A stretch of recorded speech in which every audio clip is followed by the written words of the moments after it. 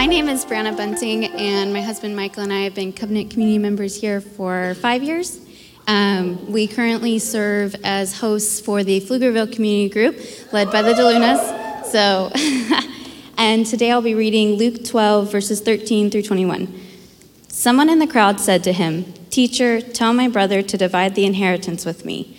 But he said to him, "Man, who made me a judge or arbitrator over you?"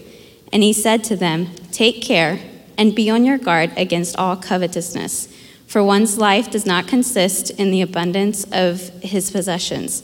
And he told them a parable, saying, "The land of a rich man produced plentifully. And he thought to himself, 'What shall I do? For I have nowhere to store my crops.'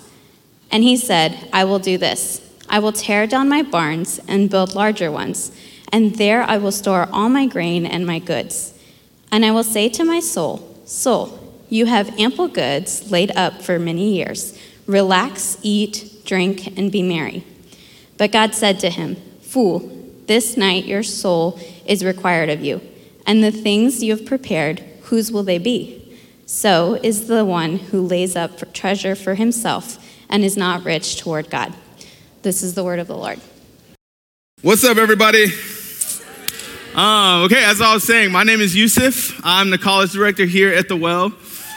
I love it. And it is my good pleasure to be with you all this afternoon. If you are new here, welcome. We're glad you are here as you journey with us as we continue on in our sermon series that we've called Uniquely Jesus. And in this sermon series, we've been exploring passages that are uniquely found in only one of the three synoptic gospels, right? That's Matthew, Mark, or Luke, which is the book that we'll be in today. Now, as Tori's mentioned before, Luke is an author. He cares a lot about stewardship and finances, riches. He talks a lot about riches. He mentions the idea of riches more than all of the other gospel writers combined. And though we see the idea of riches here in this passage, I'm actually convinced that the passage we read today is actually a lot deeper than the topic of mere riches.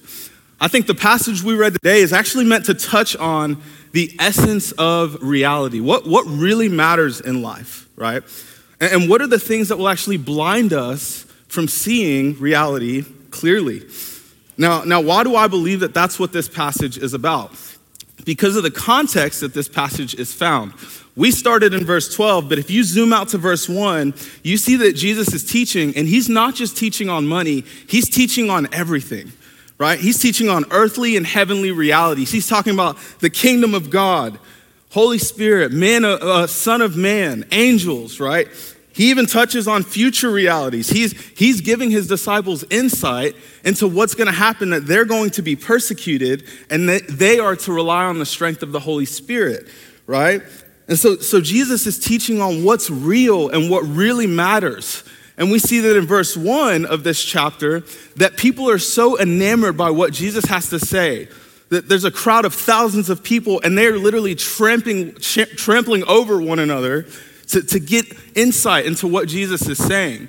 And so this is the context that we find ourselves in. It's in the midst of this setting that as Jesus is shedding light on reality, seen and unseen, and as people are crushing each other to hear more, he's interrupted. He's interrupted by a man in the crowd.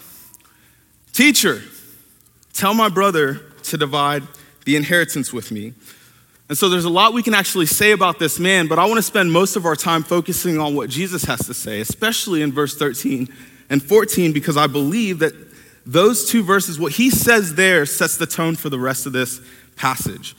He goes from addressing this man to issuing a warning to the crowd and his disciples. Take care and be on guard. It's like Jesus wants us to know and understand what's real in life and what really matters in life. He so desires that we would know truth. And as much as he desires for us to see reality clearly, there is something in this man, right? There's something that he sees in this man that will actually blind us to the reality of what matters. There's something that can distort our view of reality and at worst cause us to live out of touch with reality, right? Do y'all remember the DARE program? Did any of y'all go through the DARE program in elementary school? Okay, so for those of you who don't know, DARE was like an anti-drug and like alcohol program where cops would go to elementary schools. They would kind of teach students the danger of drugs and alcohol, right?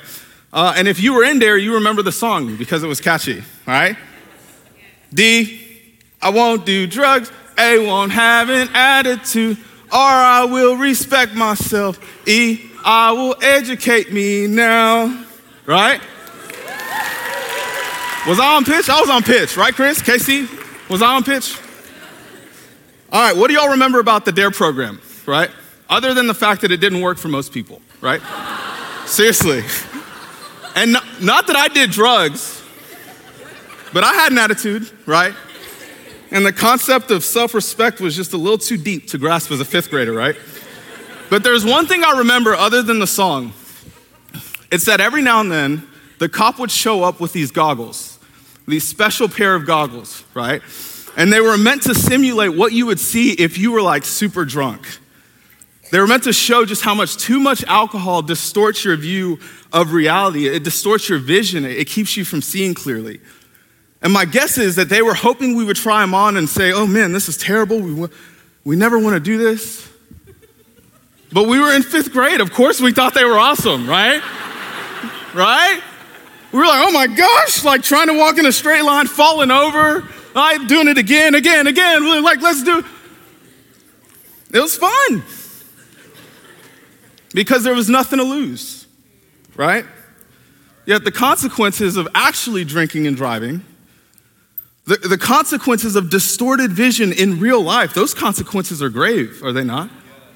Like you put your life at risk, you put the life of other people at risk. And the same is true spiritually. And so God wants us to understand the essence of spiritual reality, like reality, physical and spiritual realities, that we would navigate reality with wisdom and understanding. So what is it? What is it that Jesus wants to warn us against that can be like those goggles if we put them on, right? That so distorts our view, our perception of what's real and what really matters. What does he issue this warning against? Now, most of you know the answer, thanks to our scripture reader, but pretend you don't. What would you guess, right? I mean, it's not pride. That would make sense to me. Someone who thinks they're all that in a bag of chips, but they're really not, out of touch with reality, right? It's not lust, which would also make sense to me. Lust undealt with, right? Can lead you to make decisions that in the moment feel like they will bring life and the fullness of satisfaction, but in reality, bring chaos and destruction, out of touch with reality. But it's not pride, it's not lust, it's covetousness. What? Like, I did not see that coming, Jesus, right? I didn't see that coming. Covetousness? What is covetousness? Let's define it. Here's what it means in the Greek. A greedy desire to have more. A greedy desire to have more. And I can't believe, like, I can't be the only one that thinks that that's a little shocking. Over pride and lust, covetousness, right? Turns out I'm not the only one that's shocked by this. Timothy Keller has a book called Counterfeit Gods. I just called him Timothy. Does anyone call him that? Sorry, I feel like I sound like his mom. Tim Keller wrote Counterfeit Gods. And in it, he talks about a time in his church when they were walking through the 7 deadly sins, and his wife made a prediction. She said, I think the week you talk on greed will be the week you have the lowest attendance. And she was right. People packed out for lust and pride, for greed. Barely anyone showed up. Why? Because no one thinks they struggle with it. So here's a quote from his book. The money god's modus operandi includes blindness to your own heart. Jesus warns people far more often about greed than about sex, yet almost no one thinks they are guilty of it. If greed hides itself so deeply, no one should be confident that it's not a problem for them. See, greed is sneaky. It's a silent killer, which is why Jesus says, hey, take care, be on guard. Be on guard. So what I want to do for the remainder of our time today is I really want to look at, okay, in what ways can greed distort our view, our perception of reality? And then we'll talk about how we overcome it, all right? How does greed distort our view of reality? Well, we see our first hint right after Jesus' warning in verse 15. And he said to them, "Take care and be on your guard against all covetousness, for one's life does not consist in the abundance of possessions." Okay, so we all understand what Jesus is saying here, right? Like, your value as a human being is not found in how much stuff that you have. But the greed within us and the greed around us can blind us to that reality if we're not careful, okay? So make no mistake, your life is not just valuable, but the fact that you are like living and breathing right now, the fact that you exist is nothing short of a miracle. You are a living, breathing miracle. And I know that sounds fuzzy, right? I know that sounds like something Oprah would say, like, yeah, everyone's a miracle. Like, it's not meant to be all feely. I mean that like statistically, you're a miracle, right? The fact that you exist. Dr. Ali Benazir, he is a medical doctor, also has a PhD in philosophy, and he graduated from Harvard, so he's a really smart guy. He did a study on the probability of your existence from a biological standpoint. Like what are the odds that you exist right here and right now? And he starts simple. It says, biologically, you are the byproduct of one seed and one egg, right? Hopefully that's not news to any of the adults in here, right? If it is, you can email Tori. He'll meet up with you, explain how it all works. Okay, byproduct, one seed, one egg. Well, one out of how many eggs and one out of how many seeds? Well, over the average woman's reproductive lifespan, it's 1 out of 200,000 eggs. Over the average man's reproductive lifespan, 1 out of 4 trillion seeds. And you come about as a 1-to-1 combination of the two, right? But then he then goes on to say, well, think about it. What are the odds that your parents meet when they could have met anyone else in the world, right? Like if someone is late to the first date, you don't exist anymore, right? If someone decides to go to Japan instead of Morocco on a mission trip, you don't exist anymore, right? And so what are the odds that your parents meet? And remember, the odds that you exist are the same odds that they exist. And then he goes on to say, at one point in human history, it was incredibly easy to die at a very young age at different points in human history. So what are the odds that your ancestors lived to reproductive age and that your lineage remains unbroken? And he just goes on and on and on. And he comes up with a number so big, I didn't even know how to pronounce it, right? But he likens it to this. He says the odds that you exist are the same odds that 2 million people all holding a dice in their hand. But instead of the dice having 6 sides, it has 1 trillion sides. The odds that you exist are the same odds that 2 million people roll 1 trillion-sided dice and land on the same number. First try. Let that sink in. Like the odds that you are here right now are pretty much impossible, and yet here you are. Your existence is miraculous, and to think that after all of that, you're just here to accumulate a bunch of stuff, get a promotion, and then die, it's foolish. But with the goggles of greed, you'll believe that. You'll live as if stuff is the only thing that matters. And none of us are immune to that, by the way. Take care, be on guard. He's not just talking to the crowd, he's talking to his disciples as well. No one is immune to that. And I'm speaking from experience, right? I am tempted to live for riches and riches only often. I'd be lying if I said I wasn't. My wife and I live in Tarrytown. It's a wealthy neighborhood in Austin. And every time I meet someone new and tell them where I live, I know what they're thinking immediately. Oh man, these guys are rich. And I let them think that because, it feels kind of nice, right? It feels kind of nice. I let them think that I'm a millionaire for about 10 seconds before I tell them, hey, we're renting a quadplex unit, right, in Tarrytown. We go on walks around the neighborhood all the time, some of the most beautiful houses you'll see. And I would be lying if there aren't times where I can just feel the wealth in the atmosphere, right? Or I can hear the mansion speak to me, pursue me, right? Live for me. I'd be lying if I said a mansion with 10 bedrooms doesn't sound nice, right? I'm serious. I have to be careful. or else I'll get sucked in to believing that my value lies in my possessions. And to believe that is to live out of touch with reality.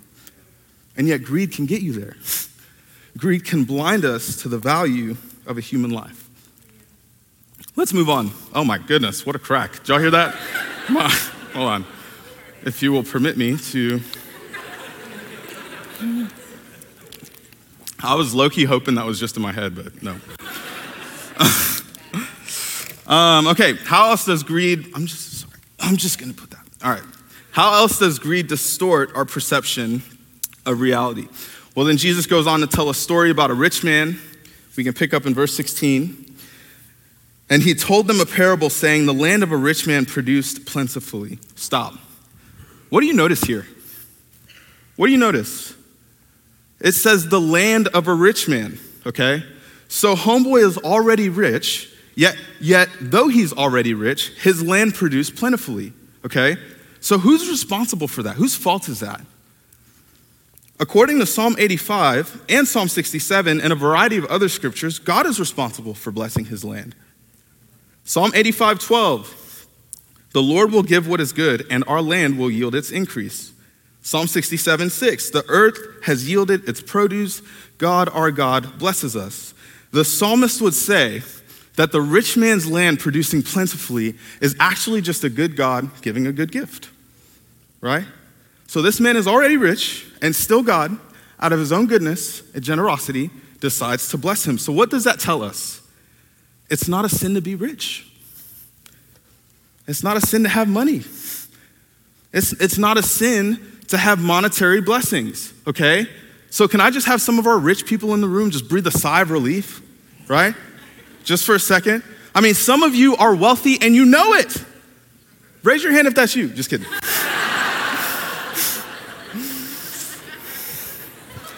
But seriously, some of y'all are wealthy and you know it, and you've been sweating bullets since the moment I started talking. Like, oh my gosh, am I in sin? Right? You ever around Christians that like they're rich, but they just awkwardly pretend like they don't? Like, oh, we're struggling. No, you don't. It's okay. It's okay, right? Here's the problem. The reality is that God provides, but when greed comes into the picture, we'll believe the lie that we provide, and we provide only, that we did it alone. Out of touch with reality. That's just not true. And this is why Deuteronomy chapter 8, verse 11, after God has led the Israelites out of Egypt as he's leading them into the promised land, he says this, take care lest you forget the Lord your God by not keeping his commandments and his rules and his statutes, which I command you today, lest when you have eaten and are full and have built good houses and live in them, and when your herds and flocks multiply and your silver and gold is multiplied and all that you have is multiplied, then your heart be lifted up and you forget the Lord your God who brought you out of the land of Egypt, out of the house of slavery. Beware lest you say in your heart, my power and the might of my hand has gotten me this wealth. I mean, notice the same two words. Take care, right? Beware, be on guard. Where God warns the Israelites that after all he's done for them to bless them, that they don't say in their hearts that they did it alone. And the rich fool obviously didn't get this memo. He didn't. How do I know that? Notice he never mentions God. And yet the amount of times he uses the words I or my, 11 times in 3 verses, from verses 17 to 19. When we experience abundance and greed gets into the picture, we tend to not only forget who our blessings come from, but we tend to believe that we made it happen alone. And to think that is to be out of touch with reality, right? Greed blinds us to the reality that God provides. Greed doesn't just blind us to the reality that God provides, it also blinds us to the fact that we don't have as much control as we would like to think, right? I mean, the number of times he says, I will, in verses 18 and 19. Verse 18, and he said this, I will do this. I will tear down my barns and build larger ones. And there I will store all my grain and my goods. And I will say to my soul. He doesn't say, I hope, right? or if God wills. He says, I will 4 times in 1.5 verses. And yet by the end of the passage, 0% of what he's so sure he's going to accomplish actually comes to pass. This man, he's overconfident in his ability to speak reality into existence. He doesn't realize that just because he's rich doesn't mean that he's God, right? He assumes that he's in complete control, and he's out of touch with reality to assume that because it's just not true. It's not true. This is why James 4 says this, verse 13, come now, you who say today or tomorrow we will go into such and such a town and spend a year there and trade and make a profit. Yet you do not know what tomorrow will bring. What is your life? For you are a mist that appears for a little time and then vanishes. Instead, you ought to say, if the Lord wills, we will live and do this or that. I wonder why James is really seeking to drive this point home, especially to people that make a profit, right?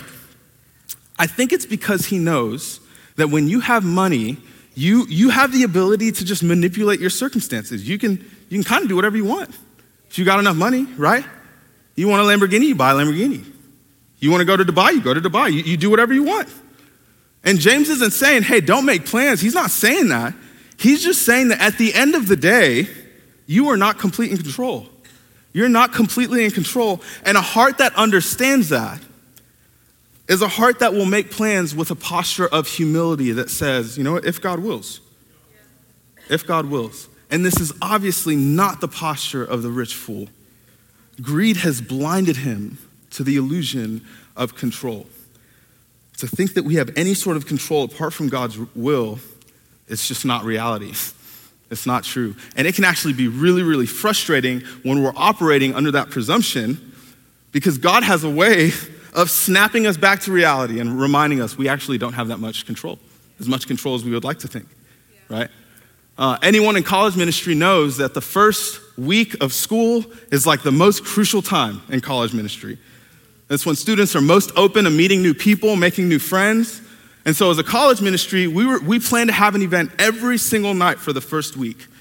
But that first night, that first event is the most important because it sets the tone for the rest of them. And so we decided to do like an outdoor sports hang at a central location on campus. The idea is we'd be having so much fun. People walking by would be like, oh, it looks fun to join in, get to meet them. And so we were very strategic. We planned, we prayed, and then the night of our event, it rained. And no one saw it coming because it was like 100+ degrees 2 weeks prior, right? And I was frustrated. I was so frustrated. Like, gosh, why do we live in Texas, right? Feels like Satan controls the weather here. People were gonna get saved and then it rained. Like, what happened, right? Why was it so frustrating? I bought into the illusion of control, right? And was ultimately faced with the reality that I'm not in complete control. And all of us fall into that trap all the time, right? Here's the thing though. The point is the more money you have, the easier it is to fall into that trap. And so if greed has your heart, you will be blind to the fact that your sense of control, it's not real. You don't have ultimate control. You're not God. What's really interesting about this story is that though the rich fool's greed is on full display, this entire parable, we see something really interesting towards the end of it. We see in the next verse, there's like this underlying motive behind his greed. It serves as like the driving force behind his greed in verse 19. And I will say to my soul, soul, you have ample goods laid up for many years. Relax, eat, drink, be merry. That word merry means to make happy or to be joyful, right? You see, all along, the rich fool, he's just searching for true fulfillment. Soul level satisfaction, which is not a bad desire at all, actually. The problem is that his greed got him to believe the lie that he knows what's best for his soul. I will say to my soul, soul, greed ultimately blinded him to the reality of where true fulfillment is found. He just wants to be happy. And that's actually not a bad desire. See, the rich fool isn't the only one searching for true fulfillment. The reality is right now, you are too. right? Like, I don't need to know your story. I don't need to know anything about you. I don't need to know what you like to do on the weekends in order to confidently say that right now, as I speak to you, there is an overwhelming desire in you to be married, to be happy, to be fulfilled, to find happiness. Like, have you ever asked yourself, why do I do the things that I do? Or why do I like the things that I like, right? Like, okay, let's start with me. What's something I like? Pumpkin cream cold brews from Starbucks. Yes. No, that definitely deserves a round of applause. I mean, I love them. They're amazing, right? Why do I like pumpkin cream cold brews? Why do I like them, right? Don't get it twisted. Pumpkin spice lattes, pumpkin cream cold brews, not the same thing, right? They're not the same. They're related, but they're not the same. They're like distant cousins. I don't like pumpkin spice lattes, but it feels like under the right set of circumstances, I will die for a perfectly spiced pumpkin cream cold brews. Why is that? Why is that? Because I like them. They make me happy. They put a smile on my face and a warmth in my heart, right? And I'm not ashamed to say it, right? Like, am I being judged right now? Probably, but I don't care. I don't care, right? There are times where I'm at Starbucks and they forget to sprinkle the like pumpkin spice when they hand me my, and I will take off the latte or take off the lid and like stand there, get their attention like, hey, y'all forgot to sprinkle the pumpkin spice on my cold brew. And they're like, oh my gosh, we're so sorry. I'm like, no, it's all good. Just don't let it happen again. You know what I'm saying? Why?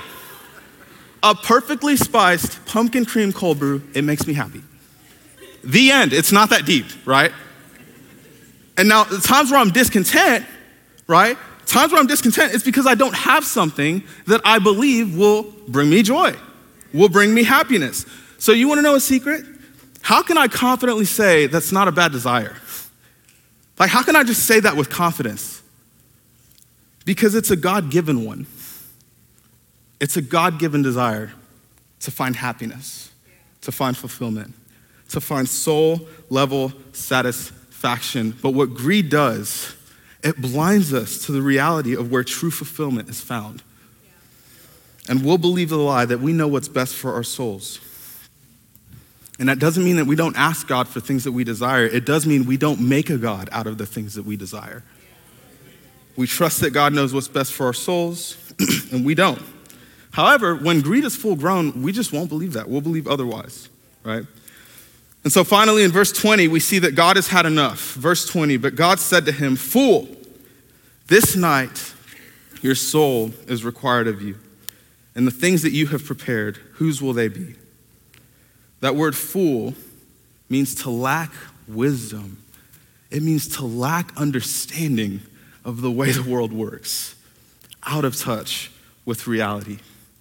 Make no mistake, to think that your value is found in the abundance of your possessions, right? To not understand that God is the one that provides for you, that God has provided everything that you have. To buy into the illusion of control and to believe the lie that you know what's best for your soul. You know where your soul will find true satisfaction alone apart from God. To believe all of those things with confidence, make no mistake, it's very clear what this scripture is saying. To believe those things is to live out of touch with reality. You're a fool. You're a fool. And greed, full grown, it will get us there if we're not careful. If we're not careful.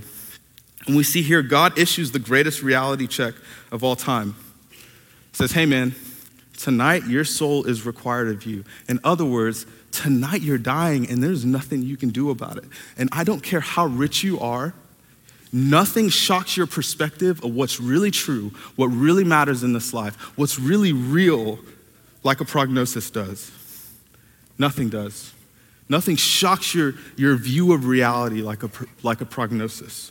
All of us in here are able to get to the point in our minds where we can understand intellectually that we are not going to live forever on this side of eternity. We're all going to die one day. And most of us get that. We understand that. We're like, yeah. As much as we understand that, few things are as sobering as hearing from a doctor that you've got very little time to live and there's nothing you or they can do about it. Few things are as sobering as that. A couple weeks ago, my wife and I were at Myrtle Beach, and we were staying at a beach house that some of our friends own, and they are rich. There's no hiding it, right? They live in Texas, but their secondary home is this beach house on Myrtle Beach. They go there every summer. It's great. They invited us, and they were telling me the story of how they actually bought the beach house. They said that they actually put in an offer $200,000 less than asking price, and they get a call that the owner accepted it. They're like, oh my goodness, wow. They show up to move into the house, and it's fully furnished, right? And they just were mind blown at the generosity of this guy, right? That he would just give them over $20,000 worth of furniture. And they come to find out the owner of the house was recently diagnosed with terminal brain cancer. He was given a very short time to live. And he didn't care about who the highest bidder was. He wanted to spend his last days with his family, so he was just going to sell his house to the first bidder. But of course, my friends had no idea of that, right? And I'm thinking to myself, oh my goodness. Like, I have no idea who the owner of this house is or what his relationship to his stuff was. I don't know. I don't know if he had been saving up for that beach house or if he inherited it. If he was just working his way through the promotion to be able to afford it. Like, I have no idea. But what I'm willing to bet is that knowing that his time was short shifted his perspective on what really matters in life. And at the drop of a hat, all of his stuff was just not a big deal to him anymore. Nothing gets us to think about what's really true and what really matters in life, like coming face to face with our own mortality. And if greed becomes full grown, it will blind us to what really matters, what's really worth pursuing, right? Greed will get us to buy the lie that we're invincible, out of touch with reality, because the reality is that we're not. So what do?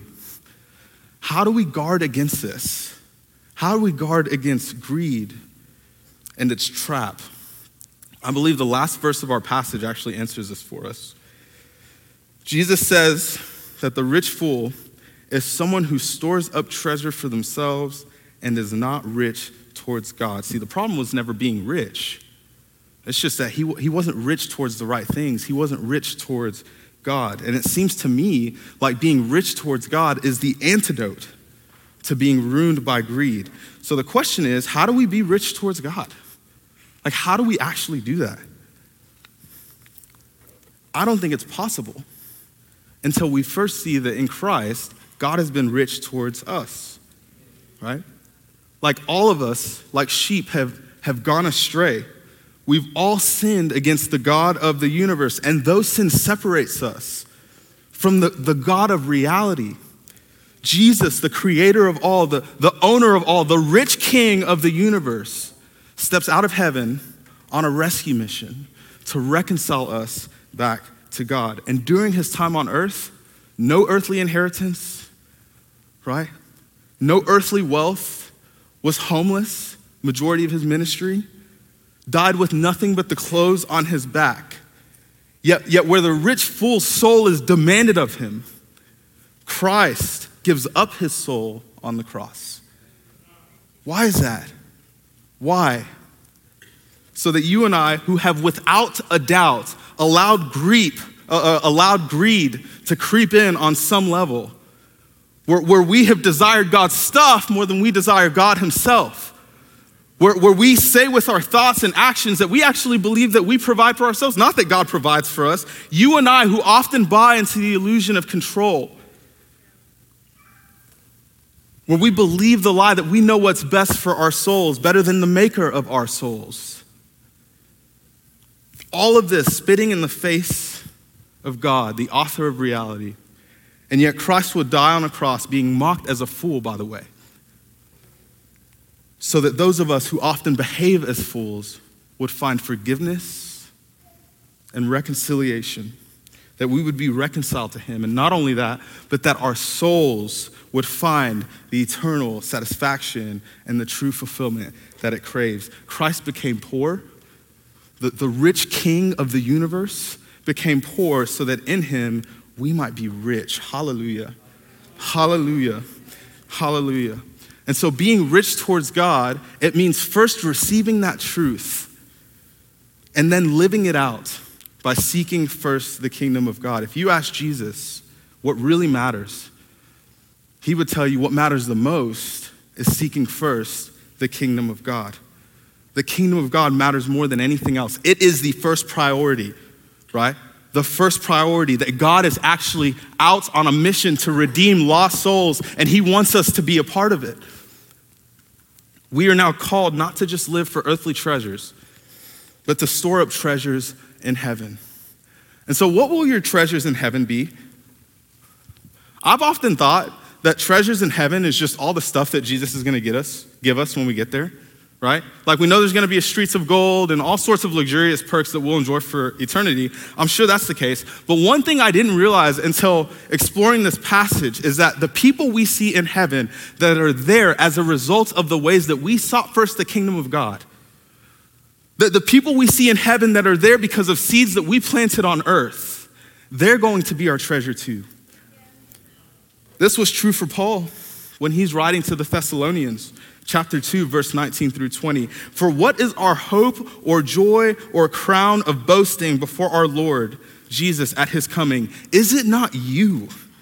For you are our glory and joy, that when we get to heaven and we look around and we see souls that are there because of seeds that we planted on earth, seeds we may not have gotten to see the fruit of while we were here, that we would seek to bless others with the way that we've been blessed, with our times, talents, and treasures, and that they would come into the kingdom as a result of that. Paul says we'll see those people and we'll consider them treasures forever. Forever. They will be our treasures in heaven. I'll close with this story. Paige is one of our college leaders in our college ministry, and her One Place is an organization that works with single teen moms. And so during our DMI, which is our kind of summer college evangelism training program, Paige was growing a little discouraged because she's planting seeds. She's seeking to build relationships with these girls, and most of them are just ghosting her. And I told her, hey, just be faithful. Just be faithful. Just keep planting seeds. You may not see the fruit of your labor until you get to heaven and you get a tap on the shoulder from one of these girls, right? And she tells you and thanks you for planting seeds in her life, because she wouldn't be in the kingdom of God if it wasn't for them, if it wasn't for your faithfulness. And I told Paige that, and she immediately lit up. She was like, oh my gosh, that would be really, really cool.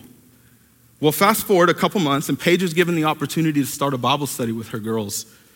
A couple weeks after that, Paige is given the opportunity to share the gospel with one of these girls. And the girl decides to accept Christ.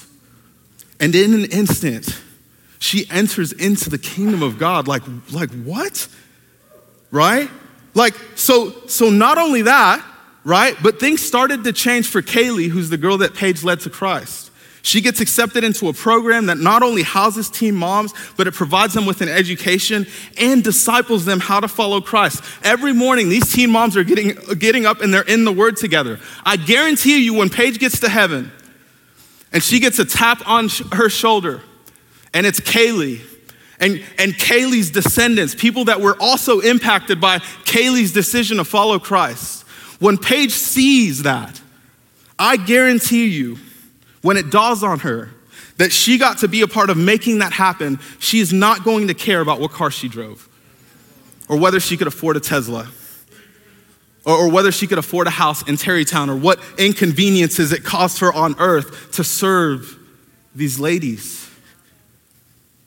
She is going to rejoice for an eternity. She's going to look at them, and she's going to marvel at how God could take something so small, such as her earthly obedience, and make such an eternal impact in the lives of others. And Paige won't be the only one rejoicing. She won't be the only one experiencing this. The home Kaylee is in now with all the other teen moms probably took some fundraising to purchase. And so everyone that donated money will marvel at how God would take their small act of generosity and make such an eternal impact in the lives of others. But it spans beyond giving. Everyone who dedicated their time to serving at this home, to serving these teen moms, will see their impact in the kingdom, and they will marvel at how God took such small acts of service, generosity of time, and made an eternal impact in the lives of others. When you treasure the King, You will seek first his kingdom. When Christ becomes your treasure, his treasure, the souls of other people, becomes your treasure too. And you will seek to use whatever means necessary to see souls enter the kingdom of God. You'll give your time, your talents, your treasures. You'll be rich towards God in a way that not only guards your heart from greed, but allows you to be a part of God's cosmic redemptive plan to redeem other people to himself. And there is no greater mission to be a part of. So let us not squander our time on earth being greedy, hoarding possessions that we didn't come up with ourselves. Because at the end of the day, you die, you take nothing with you. That's not true. You take your relationship with the Lord and the people that you've impacted for his kingdom. Well, family, would we be rich towards God? Let's pray.